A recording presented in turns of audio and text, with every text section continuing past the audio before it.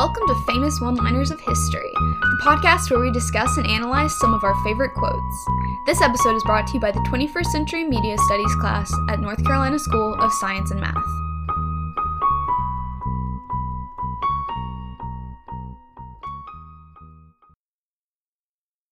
Today on One-Liners of History, from John Steinbeck's masterpiece novel East of Eden, Adam Trask's dying words to his son Caleb.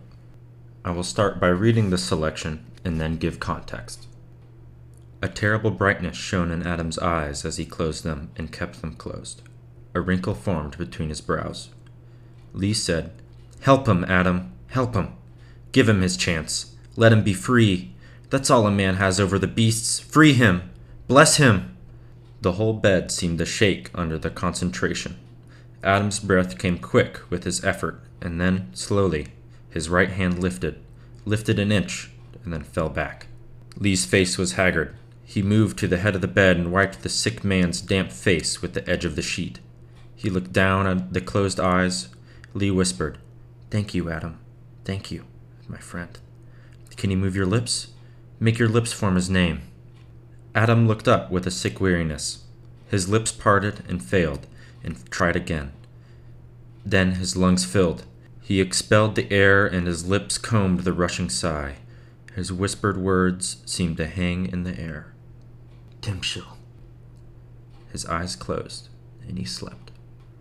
Adam's last words, Timshel, plays an important part in the book's meaning as a whole. The word stems from the Bible, with two different translations which change the meaning of the word in total. The King James translation has Timshel meaning, "thou shalt," whereas the actual Hebrew word, Timshel, means "thou mayest." The difference here is the implied choice between shalt and may, whereas shalt would be a command, mayest gives choice. The freedom of choice is more powerful than the binding command that "thou shalt" provides. Earlier in the book, they talk about this difference in translation, and it is known that they believe that the true translation of Timshel is the "thou mayest" form. And that sense of choice is what Adam's son Caleb needed to move on with his life. He had felt inferior to his brother and locked down in his town where he lived. Faced with the guilt from practically forcing his brother's hand into joining the army, he sought his father's acceptance as a son and as a human being. In Caleb's eyes, his brother Aaron was always the favorite between the two of them. Aaron was innocent, pure, hard-working, and college-bound. Caleb, of course, was jealous and told him the truth about who his mother was. Their mother ran a brothel. This truth destroyed Aaron's image of his mother in his mind, and because he was unwilling to accept the facts, he ran away and joined the army. Growing up, Caleb found his self-worth in pleasing his father, but his father seemed to love Aaron more. He'd try to please his father by either helping out on the farm or earning money to pay back debt that Adam had amassed to various people.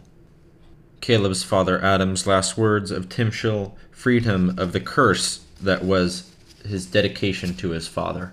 However, Adam didn't see this as an act of love father to son, and he wanted his sons to have their own name for themselves and not worry about whatever issues their father had, which is why he saw Aaron, a college student, as more important, at least in Caleb's eyes. Being bound by the toxic feeling of being inadequate is very harmful. Caleb's father's last words of Timshel, in a way, allowed him to be himself for the rest of his life.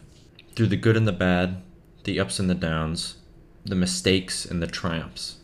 The ability to go out and do what you choose is very powerful. You are not bound by some destiny or by someone else's wishes. Thou mayest, Timshel, do what you choose. That is the meaning behind Adam Trask's final words and the book East of Eden as a whole.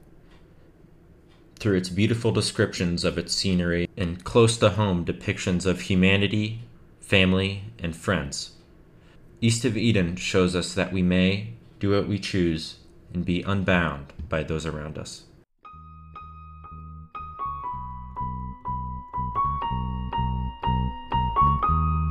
That's it for this episode. A huge thank you from the NCSSM 21st Century Media Studies class. Come back next time for another one-liner from history.